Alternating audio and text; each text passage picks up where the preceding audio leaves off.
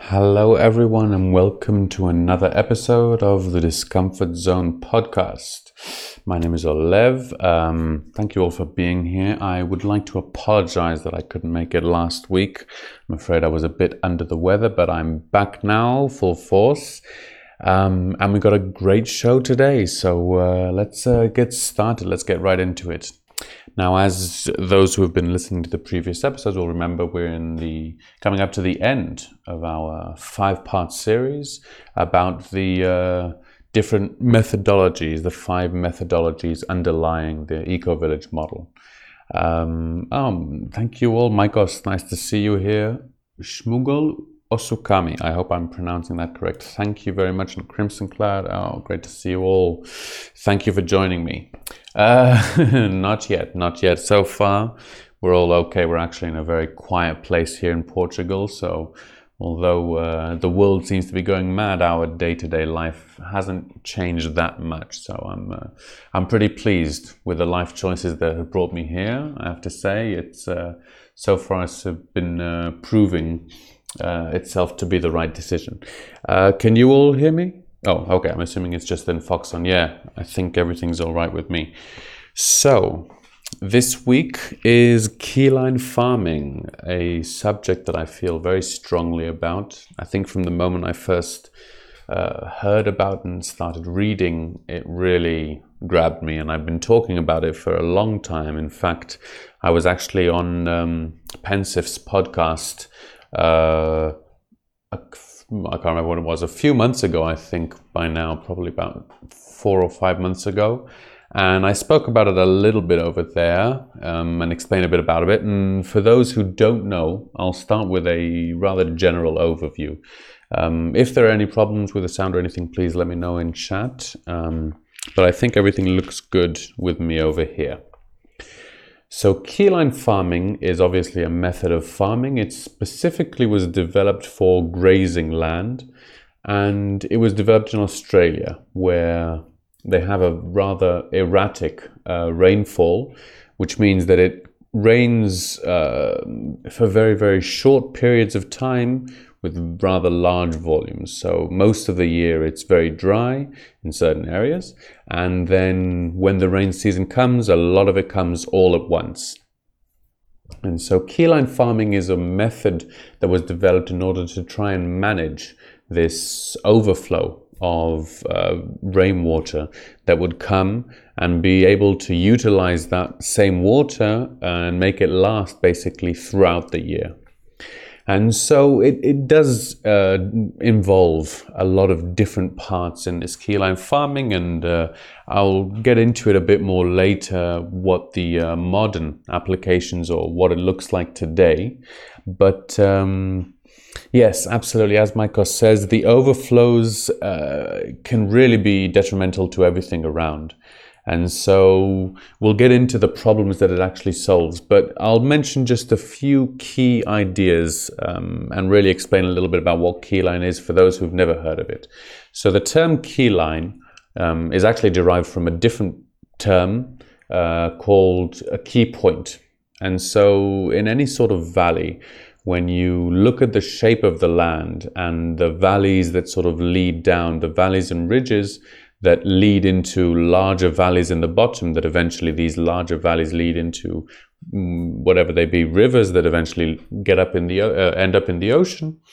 This pattern, the land follows a certain pattern that you can recognize, and that is that at some point from the highest point to the lowest point, around about a third of the way down, more or less, the angle of the land, the slant of the land, actually levels off, and it becomes a much more straight area.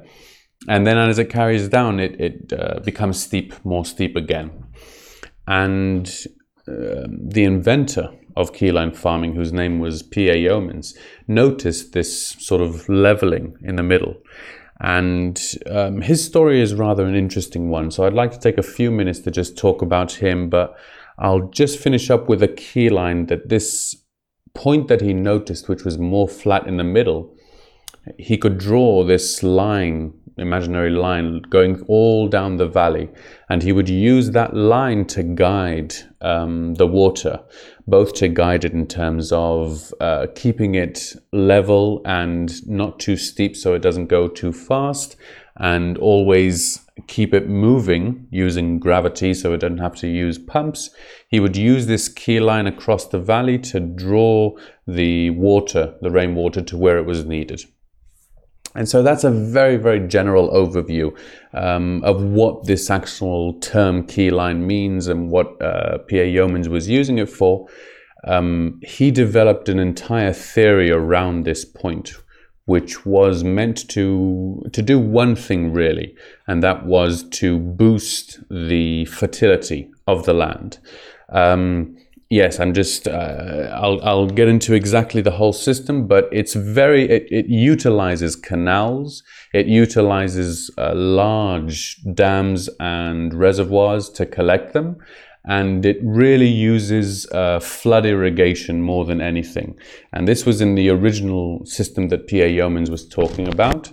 And yes, it's actually one word, keyline. If you look up keyline farming, you'll find a lot of things today, and I'll actually try and get a link up as well to one of the more modern sites. But basically this idea of keyline was to take the water from the highest point, move it so that you can store it in the highest point as much as you can.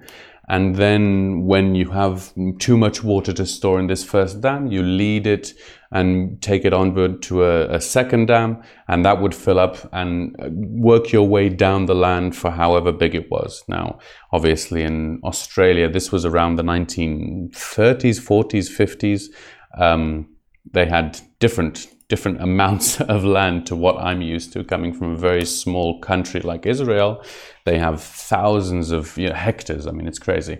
But he would utilize this water, and you use this method to irrigate his entire pasture lands with only gravity driven, basically no pumping, so no electricity, and no excess, no water being brought in from outside the property. So purely for rainwater. This was only being used, I might add, for irrigation. So this wasn't the water that he was using in the house. If I'm not mistaken, from what I saw, his house, I think, was connected to the mains. This was a long time ago. So back then there wasn't much of this off-grid. He was just a normal farmer. And his story is actually rather interesting. So I'd like to take a few minutes to talk about him before I carry on with explaining a little bit more about the keyline farming method. So P.A. Yeomans was actually not a farmer to begin with. He was a mining engineer. And so his experience and his field of expertise was really dealing with digging holes into the mountain, digging these mines in a safe way. And a big part of that, a big part of the engineering process was actually taking care and dealing with the water. Water that was coming down, rain. Obviously, if you're digging a mine, then the water will flood it very easily. And so you're constantly trying to use these dams and to guide the water away so that it doesn't fill up. And so that was really the experience that he came from, and tragically for them, but in the end it was good for us. His wife's brother passed away, who was a farmer, and he had no other family, and so his wife and him, P.A. Yeomans, inherited this, I think it was 2,000 hectares, if I'm not mistaken, a vast amount of land. If you don't know, it's just unimaginably large, these like acres upon acres upon acres of land. And so they just inherited this land. They didn't really have any experience in farming. They didn't really know what to do with it. And it was sort of a side project, I think, but P.A. Yeomans really enjoyed taking long walks on the property and just walking around. And he would walk for hours. And the first few years, he didn't do anything, he didn't plant anything, but he would just walk around in the rain especially. And it was through these long walks that he would take that he would notice the way that the water would flow. Now, I do want to say that obviously this system was around in one way or another from very ancient times. This is a very basic, primitive, in a good sense, simple method that's easy to employ without much physical labor and without much energy and excess technology that's needed. So it was something that obviously the old farmers were very much well aware of. But at the time in Western agriculture, let's say, this was really one of the first books that were written about farming techniques in general. This was really before the invention of the academic field of how agriculture and utilizing this rainwater was done. And P.A. Yeoman's sort of not being a professional farmer to begin with, but developed this method and put it down to writing and really inspired in a lot of ways the creators of permaculture who came afterwards, Bill Mollison and David Holmgren. Bill Mollison was actually a good friend of P.A. Yeoman's, and they spoke about it a lot. And it's interesting that I started this series with permaculture as being this sort of very broad, very inclusive methodology, but finishing with Keyline, the two are very much interconnected. Now, I would like to say that one thing that P.A. Yeoman doesn't talk about much, and obviously I think back then it was less of an issue, a lot of the other subjects that we talked about, basically anything that has to do with growing your food. P.A. Yeoman's was very much into grazing and proper grazing and grazing to help the land, but he doesn't speak at all about vegetables, about gardens, about planting, about forests, etc., etc. So it is a very specific method, but when it comes to managing rainwater, I think that it really is beneficial to start at the beginning, and the beginning seems to be for us in these modern times, P.A. Yeoman and his Keyline farming. So that's a little bit about him. He was a very impressive man, and he went on to invent a lot of different things, and he invented a lot of the parts that he needed for his system. So very interesting if you'd like to check him out. But nonetheless, the system that he has left us is even more, I think, enticing, because it really epitomizes this use of the resources that we have in the most efficient way with the least amount of maintenance. And so, according to P.A. Yeoman, he could store enough water on his land to last 2 years of drought, so 2 years without rain, which is in Australia in those temperatures is rather impressive. And you can see he would do this with these vast dams and reservoirs that he would build all along in his land. Now, for them, whenever he speaks about it, I think back in his time, the way that he describes it, the government was very much in these massive centralized dams. So these dams that would really be like kilometers or miles across and would store millions of gallons. I mean, unimaginable numbers. And those really posed a very big threat on a lot of things, on the ecosystems around, but also the risk of them if something went wrong. They were very dangerous, rather dangerous. And I think things have changed today, whether it's, there are still these large reservoirs that people use, but they're much safer and they're much farther away from populated areas, which I think back then was less common. And so when P.A. Yeomans was suggesting this, he was suggesting it as a small scale reservoir interconnected water system that could be set up on private property instead of having these massive governmental million-dollar projects that would really have a huge impact on the environment. He was suggesting a small-scale system that could be implemented on any farm in Australia.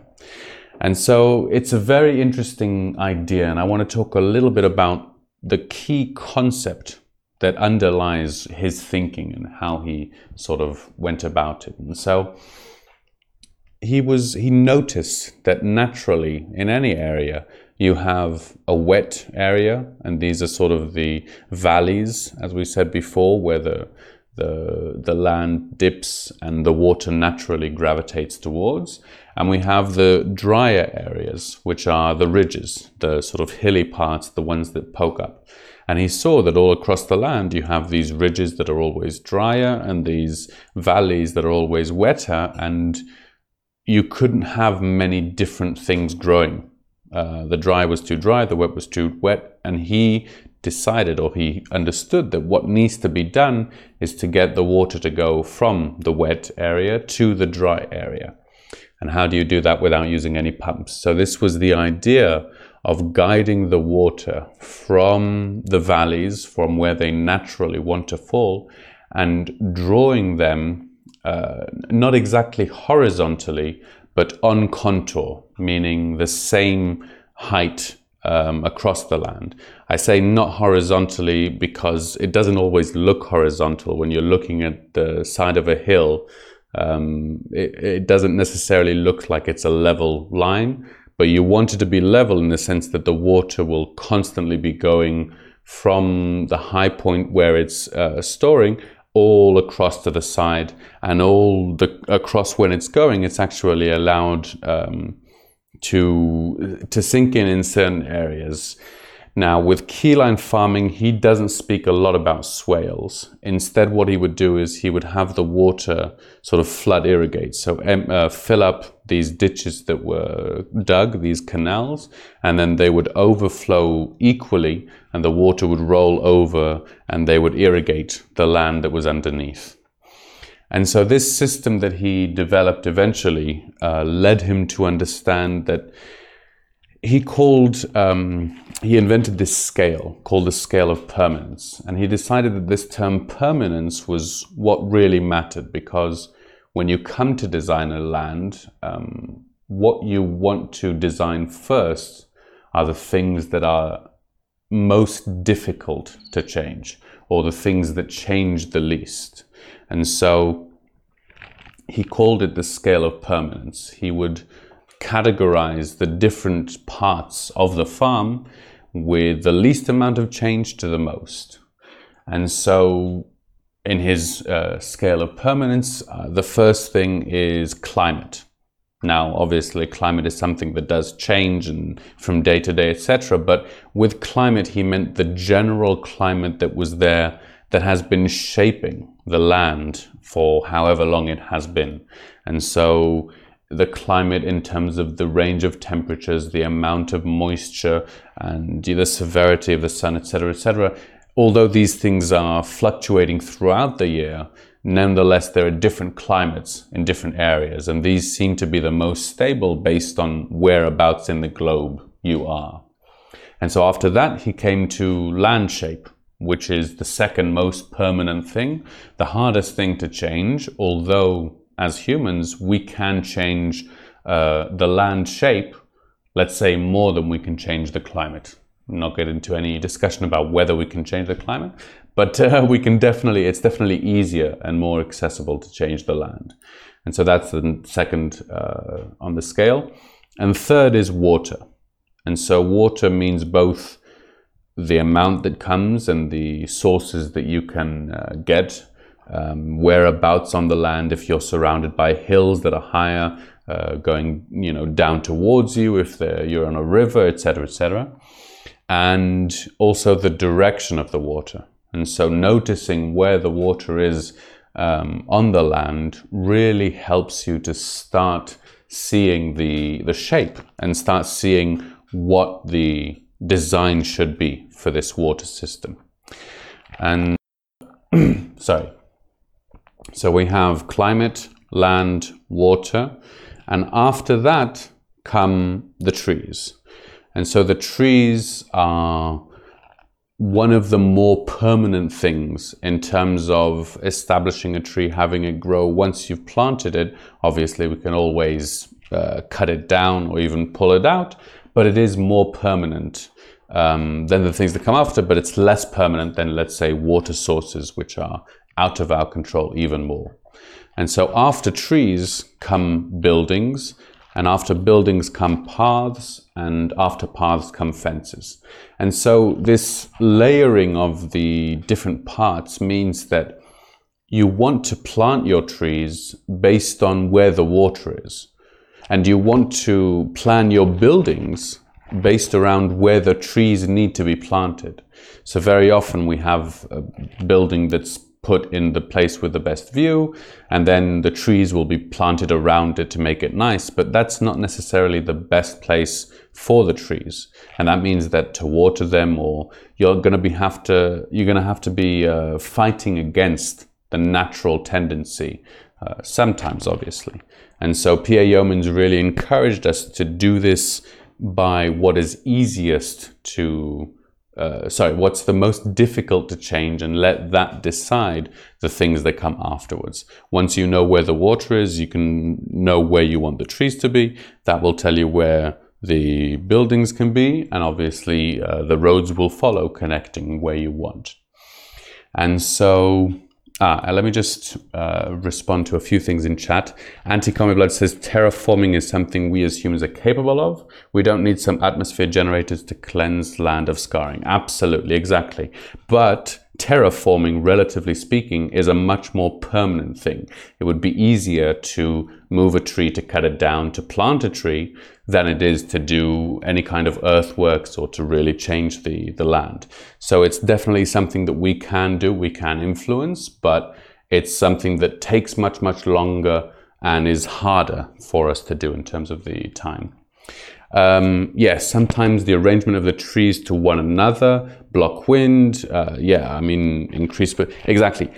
Although what you're talking about here is not something that P.A. Yeomans spoke about, really. He didn't talk about guilds or multi-purposing the different parts, although I'm sure he did it naturally.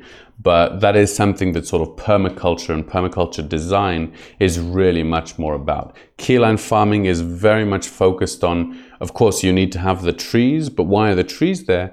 The trees are there so that they can use the water that's coming down, so that they can hold the soil and prevent desertification, and so that the trees will be shading the area of the pool so that you minimize the evaporation. All of these things are there to channel the water to the grazing pastures and increase the fertility of the land there. So it's absolutely right, your comment. It is important to say that he was very much focused on the waterways. And so I've actually mentioned something here, and I'd like to talk a little bit more about it, which is the term desertification. Now, this is something that's really become an issue today. I wouldn't say, following recent events and what 2020 has been like so far, might not be at the top of our list, but nonetheless, it is a problem that all over the world we can see countries and places are facing, and very importantly, it is a problem that is relatively easy to fix and to reverse. And I think the combination of these two things is something that's very, very frustrating for me. To see many different countries, many different places. Obviously, this was something that was talked about 60, 70, nearly 80 years ago, and definitely written extensively about and had experiments on 30 years ago. And more, actually, the 1970s, so that's what, 50 years ago. So it's been around for a long, long time. For those who have absolutely no idea what I'm talking about, the term desertification, I'm not sure who coined it. If anyone knows in chat, let me know. But it means turning a land into a desert. And so we think of deserts and of forests of being sort of premeditated and things that sort of have developed, but a lot of the times deserts that we see around us today were actually created, or at least the result of human intervention. And so desertification is a process that happens especially easily once you uproot enough trees. And so the trees that are on the land are really guarding it in a lot of different ways. They're providing the environment for the ecosystem to live, for all of the different animals and insects and plants to thrive around them. And they are literally holding the soil, protecting it from the rain, and all of these different things that are sort of guarding and keeping the situation the same, or even improving it over time.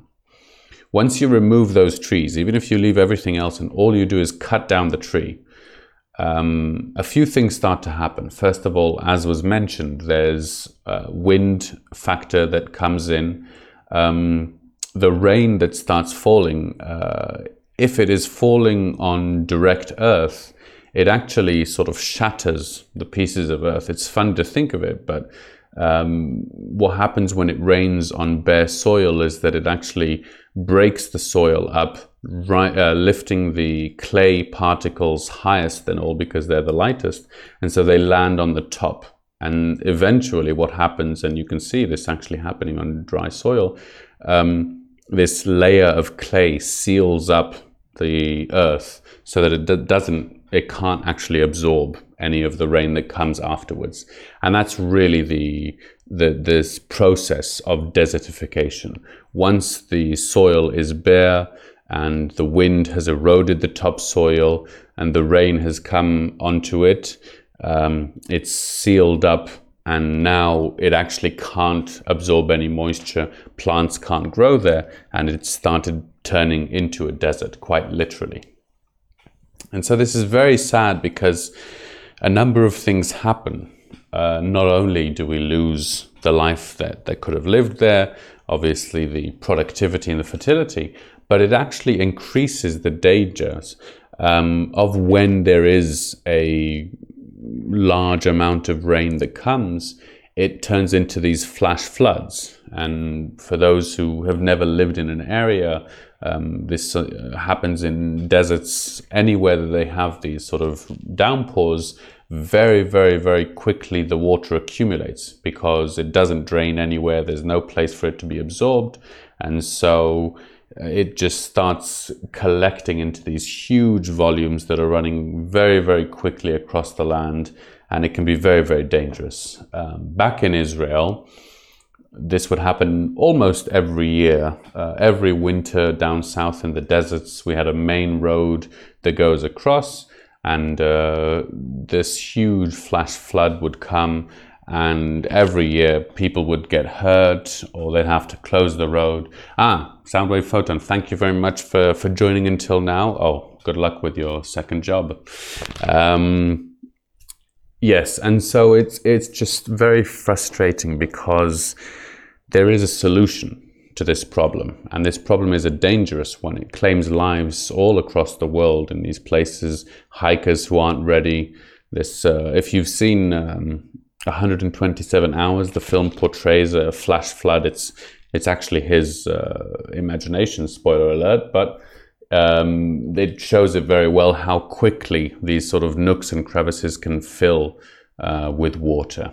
So it really is a dangerous phenomenon that happens all over the world, and it all happens for the same reason. The land cannot absorb the rainwater. The rainwater usually comes very quickly, very large volumes, and it just has to carry the dirt with it, the silt. It's a whole mess all across the line, all the way down to the earth that's dragged from the topsoil into the oceans. So, what can we do to stop this? What can we do to fix this? Well, there's many different methods, but obviously we'll talk about Keyline first, and I think P.A. Yeomans was one of the first to address the problem. He didn't call it desertification.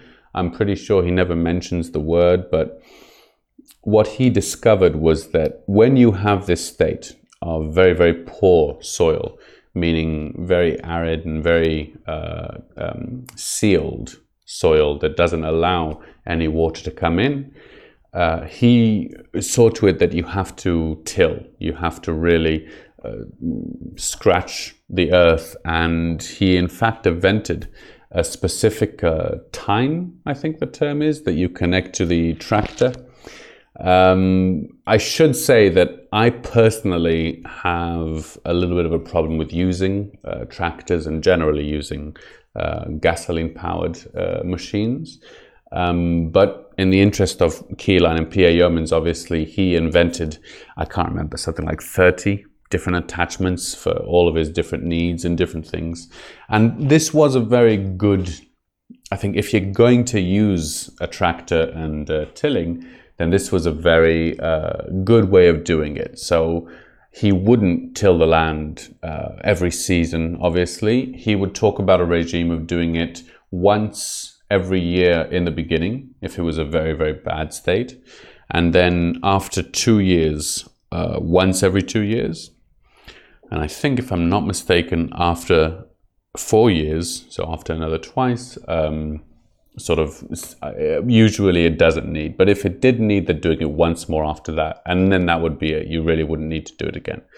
And the tilling, the piece that he would use would be a very, very straight and small piece. So it'd make a very, very small hole and cut through the top layers. But at the bottom, about, a meter or so down, it would go out to the sides. And so underneath the earth, it would rip all that area that was very, very low. And so when the rain would come, it would have this very, very small, narrow hole to go into. And once the rain came into the earth, it would spread out to these sides where he would till. And that was a very different method, because then you're not actually disturbing the topsoil that much. You're not actually ripping through all of the earth. You're just making this sort of hole, this sort of cave underneath that the water can fill up. And then that water will be both soaked up to the higher levels as well, and be allowed to fill up and soak into the earth around. And then as the earth absorbs more and more water every year, it becomes able to absorb more and more. So it's the opposite effect of desertification. I guess reforesting is a sort of way of calling it, but sorry for those noises. Okay, so that's a little bit about keyline tilling. Now, for my personal morality, I would like to mention no-till. No-till, no digging garden is a method, I think, that was started really by Masanobu Fukuoka, who I spoke about in the last episode. And his method was really natural farming, which was doing as little as possible and really trying to disturb the earth as little as possible.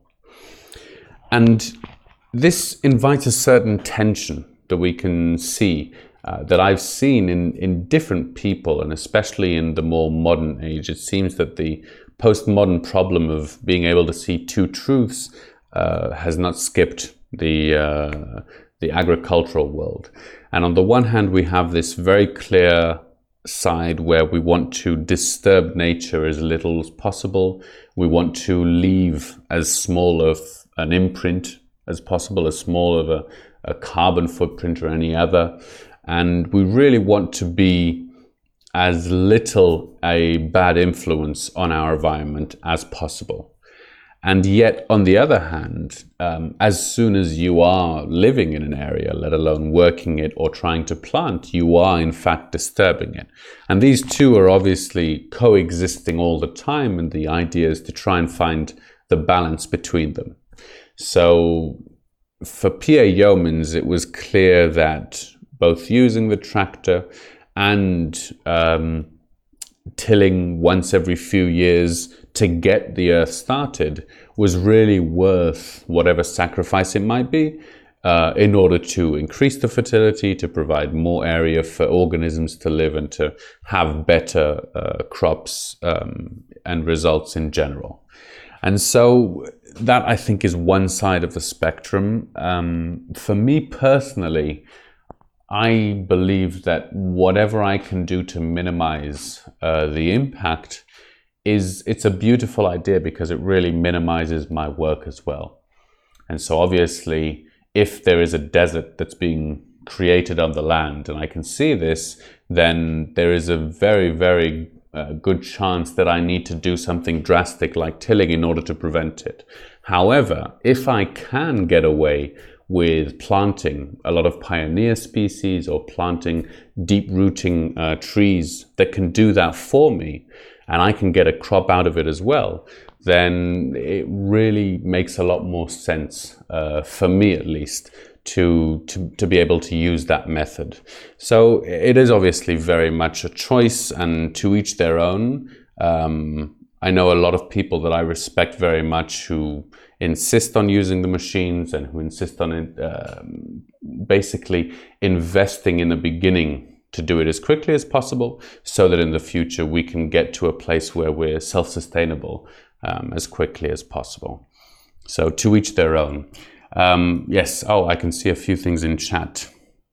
Monoculture farming equals bad. That is pretty much summarizes everything in my mind. Absolutely.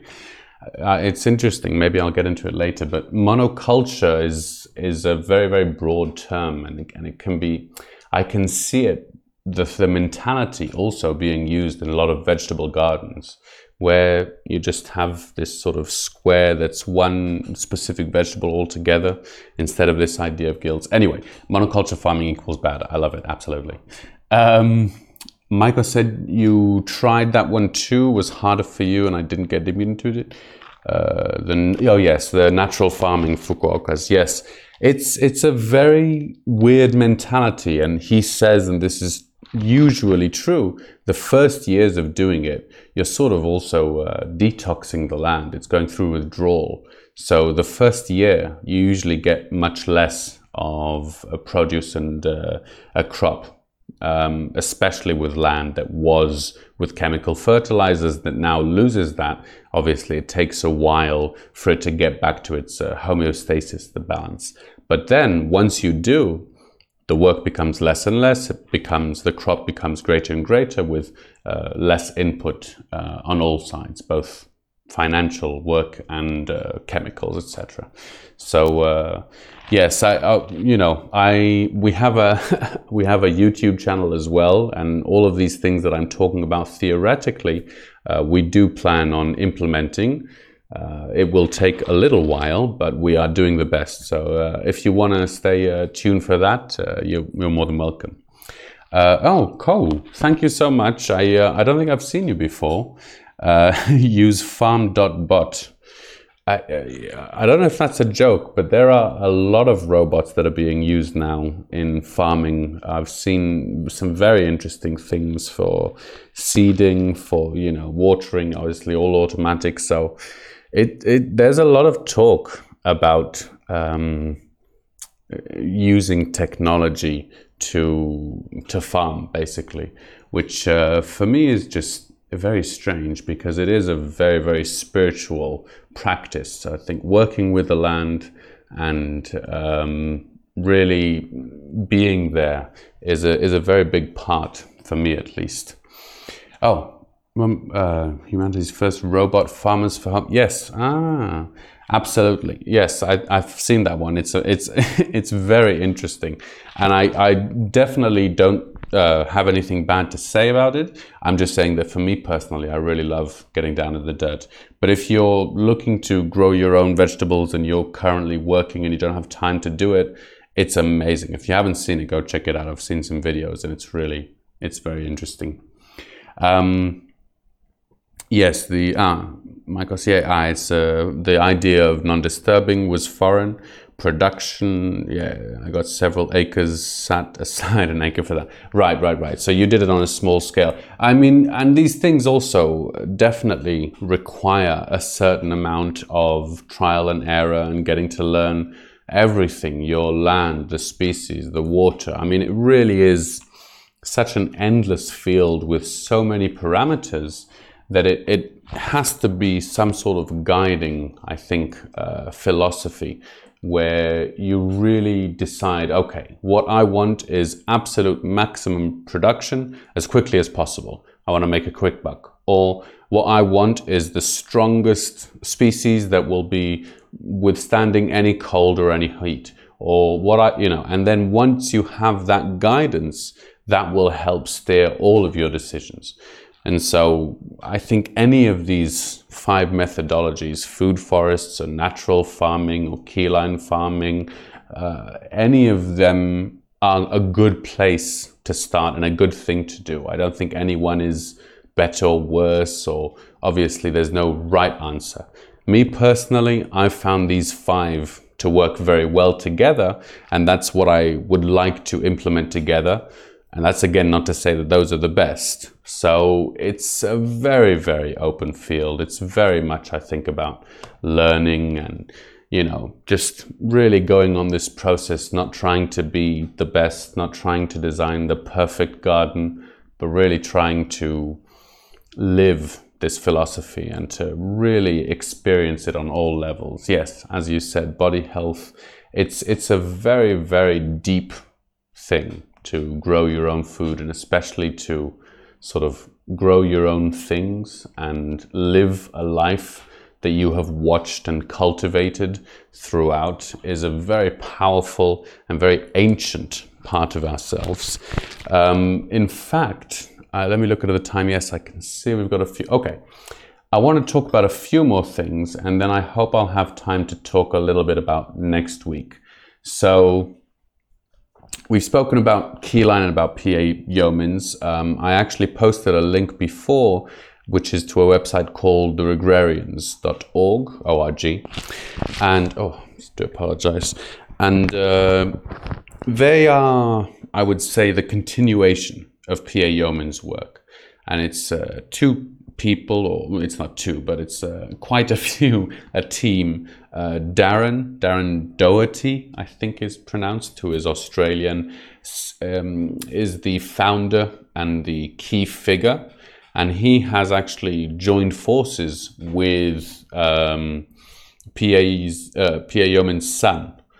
I think his name is Darren as well, if I'm not mistaken. I do apologize, but the 2 of them sort of have taken this. Darren studied Keyline for a long time and met with PA Yeomans and has been doing it for a long time as well, and met a lot of permaculture people. And today, Keyline farming, it's not really called Keyline. They've actually called themselves the Agrarians, which is, regeneration and re-agrarianism, going back to ancient methods and revitalizing it and making it more sustainable. So it's grown from just this flood irrigation method to something much more holistic that talks about permaculture as well, that talks about housing and placement, and talks about a lot of different things.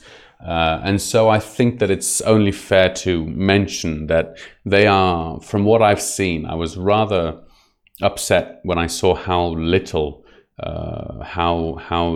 this method was being talked about, and how few people today sort of really have heard about it. So finding these people, this organization, really made me very happy. So I'd like to share it with anyone who's interested. They do all sorts of things, surveying and all sorts of different projects that they can work with different farms. And they sell a handbook, which I'm very interested in purchasing when it's out, which talks about all these things. It's basically like an updated scale of permanence, including a lot of different things, energy and all different parts. Very, very interesting. So I'm not, it sounds like I'm endorsed in some way. They've never heard of me. I've paid for the few chapters that I've ordered, but I really love them. So if you're interested in any of this, this is the sort of modern type of it. So I have a few more things that I've actually written down, but I think I'll take the last 15 minutes to talk a little bit about what's coming next. So obviously we are all experiencing these Corona days. Technically, so far, those who are listening, you are all Corona survivors so far. And the events, I have to say, as I've mentioned a few times before, in the beginning I didn't quite grasp how far-fetching this is. And over time I realized, as many people I think did, that this is actually quite serious. and really shaping society in ways that not much has over the last few, let's say, years, decades. I'm not going to say good or bad, because that's not my focus for what I want to say, but it made me think. And now that I've finished speaking a little bit about the eco-village and a little bit about the methods, I felt that my knowledge and really experience could be better used in other avenues. And so when I first approached Rondon about this podcast and told him what I wanted to do, he told me to think of a name. And I took that way too seriously. And I think after a week of thinking about it, he said, like, don't worry, worst case scenario, you can always change it. It's just better. It's like, now you tell me? So I decided on the name, The Discomfort Zone, because this was something that was outside of my comfort zone to a certain degree. And although it's something that I wanted to do and something that I want to share with people, it is certainly not in my comfort zone. It's not something that I'm really very experienced with, being able to do this for, every week and etc. But the other reason I wanted to call it the Discomfort Zone was for the audience as well. And I would like to take this stage to be able to take my listeners with me onto a journey that might not make them always be comfortable, but should enlighten them to things that they may not have known. And so with that being said, starting next week, it's going to be a little bit of a different format for the podcast. For those who don't know, who haven't heard, I have been studying quite a few methods, and alongside, I'd say, all of this farming and agriculture is sort of the practicality, I think, for getting out of this system, for a healthier and better future.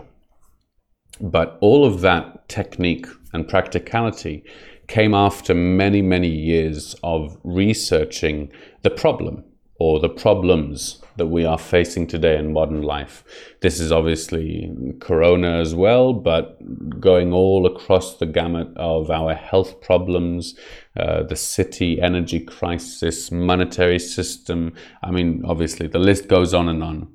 And for me personally, these problems, these issues that we are all facing on a daily basis seemed completely illogical. The more I read and understood that these farming techniques were available, that we could grow food for free, that nobody really needed to charge for any of these basic human rights like water or education, I realized that there was a big, big problem that didn't seem to get addressed. Everyone was so caught up in having to wake up and go to their job that they never really stopped to think about it. And it was very frustrating for a long, long time. Until I really started getting deep into things and I started researching the underbelly, the subtext, the occult and esoteric parts of society that seem to be so quickly overlooked by everyone who I looked up to or was supposed to look up to. My parents, my teachers, all of my elders never spoke about corruption any more than, it's corrupt, or never spoke about whistleblowers who had exposed CIA, Black Ops, or, the list of dangerous, seedy, really inhuman acts that have been covered up and done behind dark doors are, I think, quite prevalent today to be worthy of attention. And so it actually led me on quite a dark and uncomfortable road in which I was discovering more and more. And the road was actually twofold. Interestingly enough, I didn't realize that these two sides were connected, but I knew that these were two things that were very, very interesting for me. One of these was the monetary system, how it works, how it evolved, where it came from. And the other was, let's say, spirituality and religion. This whole side that seems to have really changed in the industrial scientific age, but once used to rule the hearts and minds of all men and women. And these two paths that seemed very, very distinct somehow seem to converge far, far back in history. And although today, well, to a certain extent, we're told that they are separate, back going way, way back thousands of years, they weren't so separated at all. And so the path really did surprise me when I discovered that these two very separate subjects that I'd been researching were overlapping more and more and were tying into each other more and more. And I was literally quite petrified by the end by what I had discovered. I was quite depressed for quite a long time, and it really took me a good while to manage to wrap my head around it, to manage to understand it, to put it into some kind of context. And so it was over this time that I became very passionate about sharing this knowledge with people.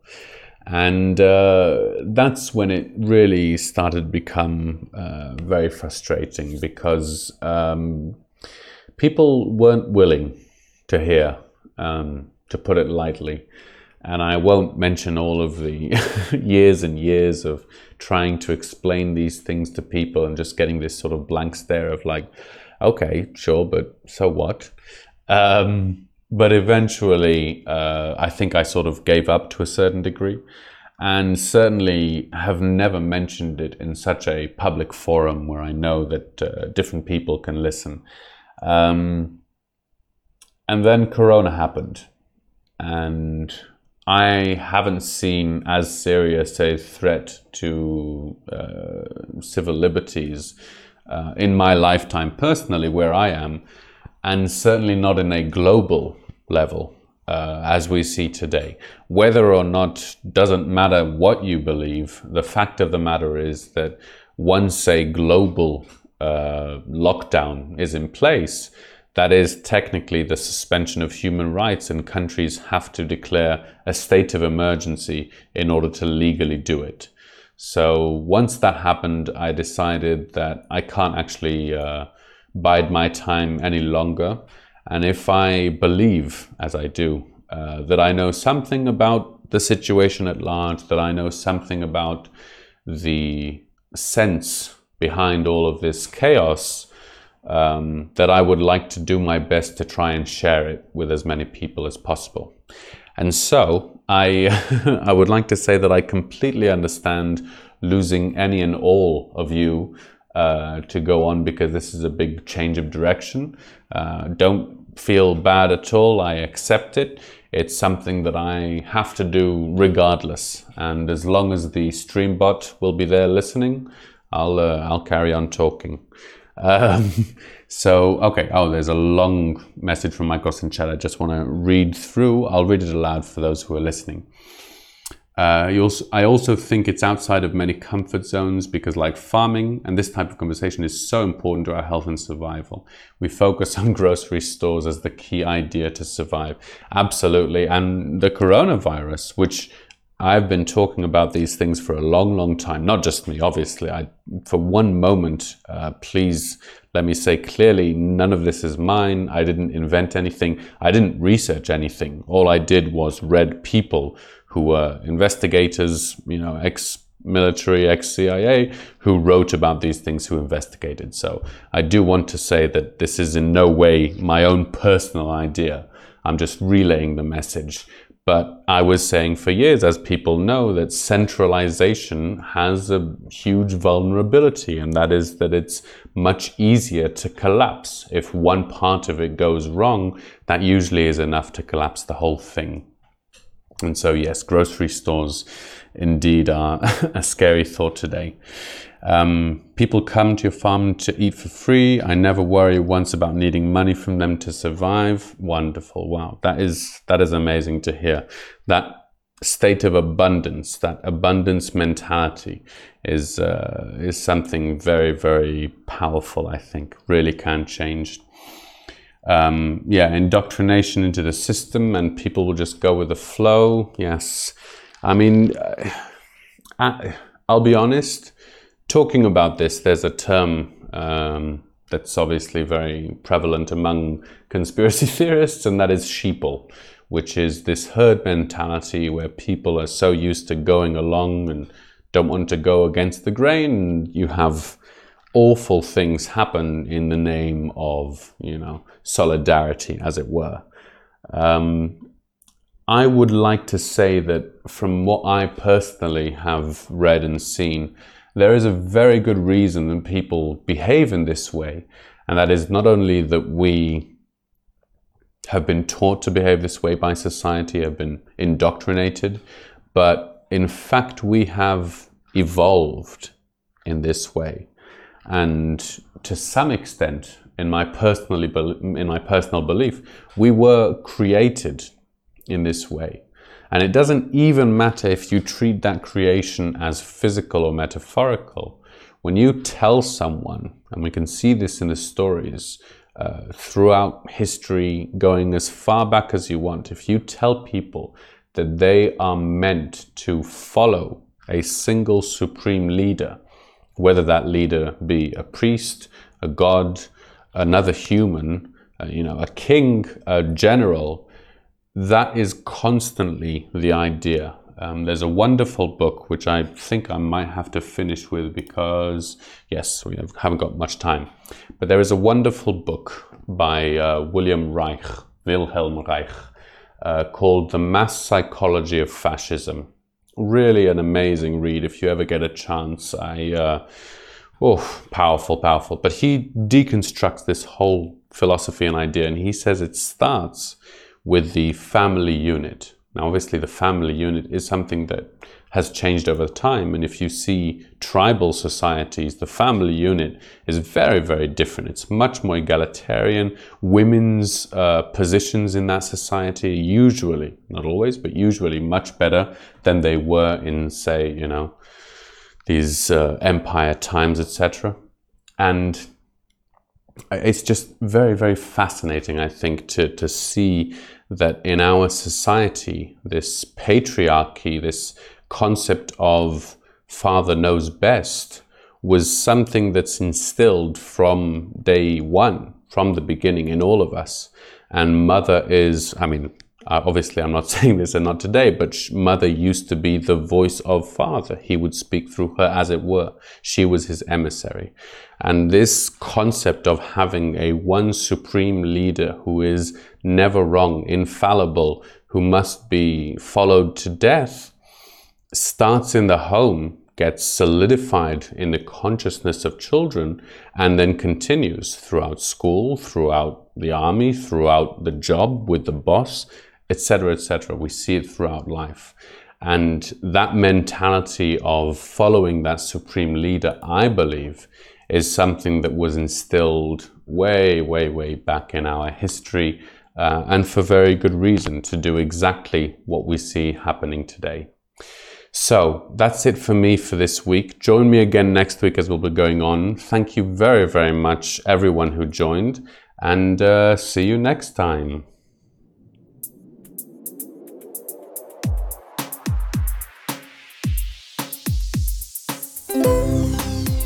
Thank you.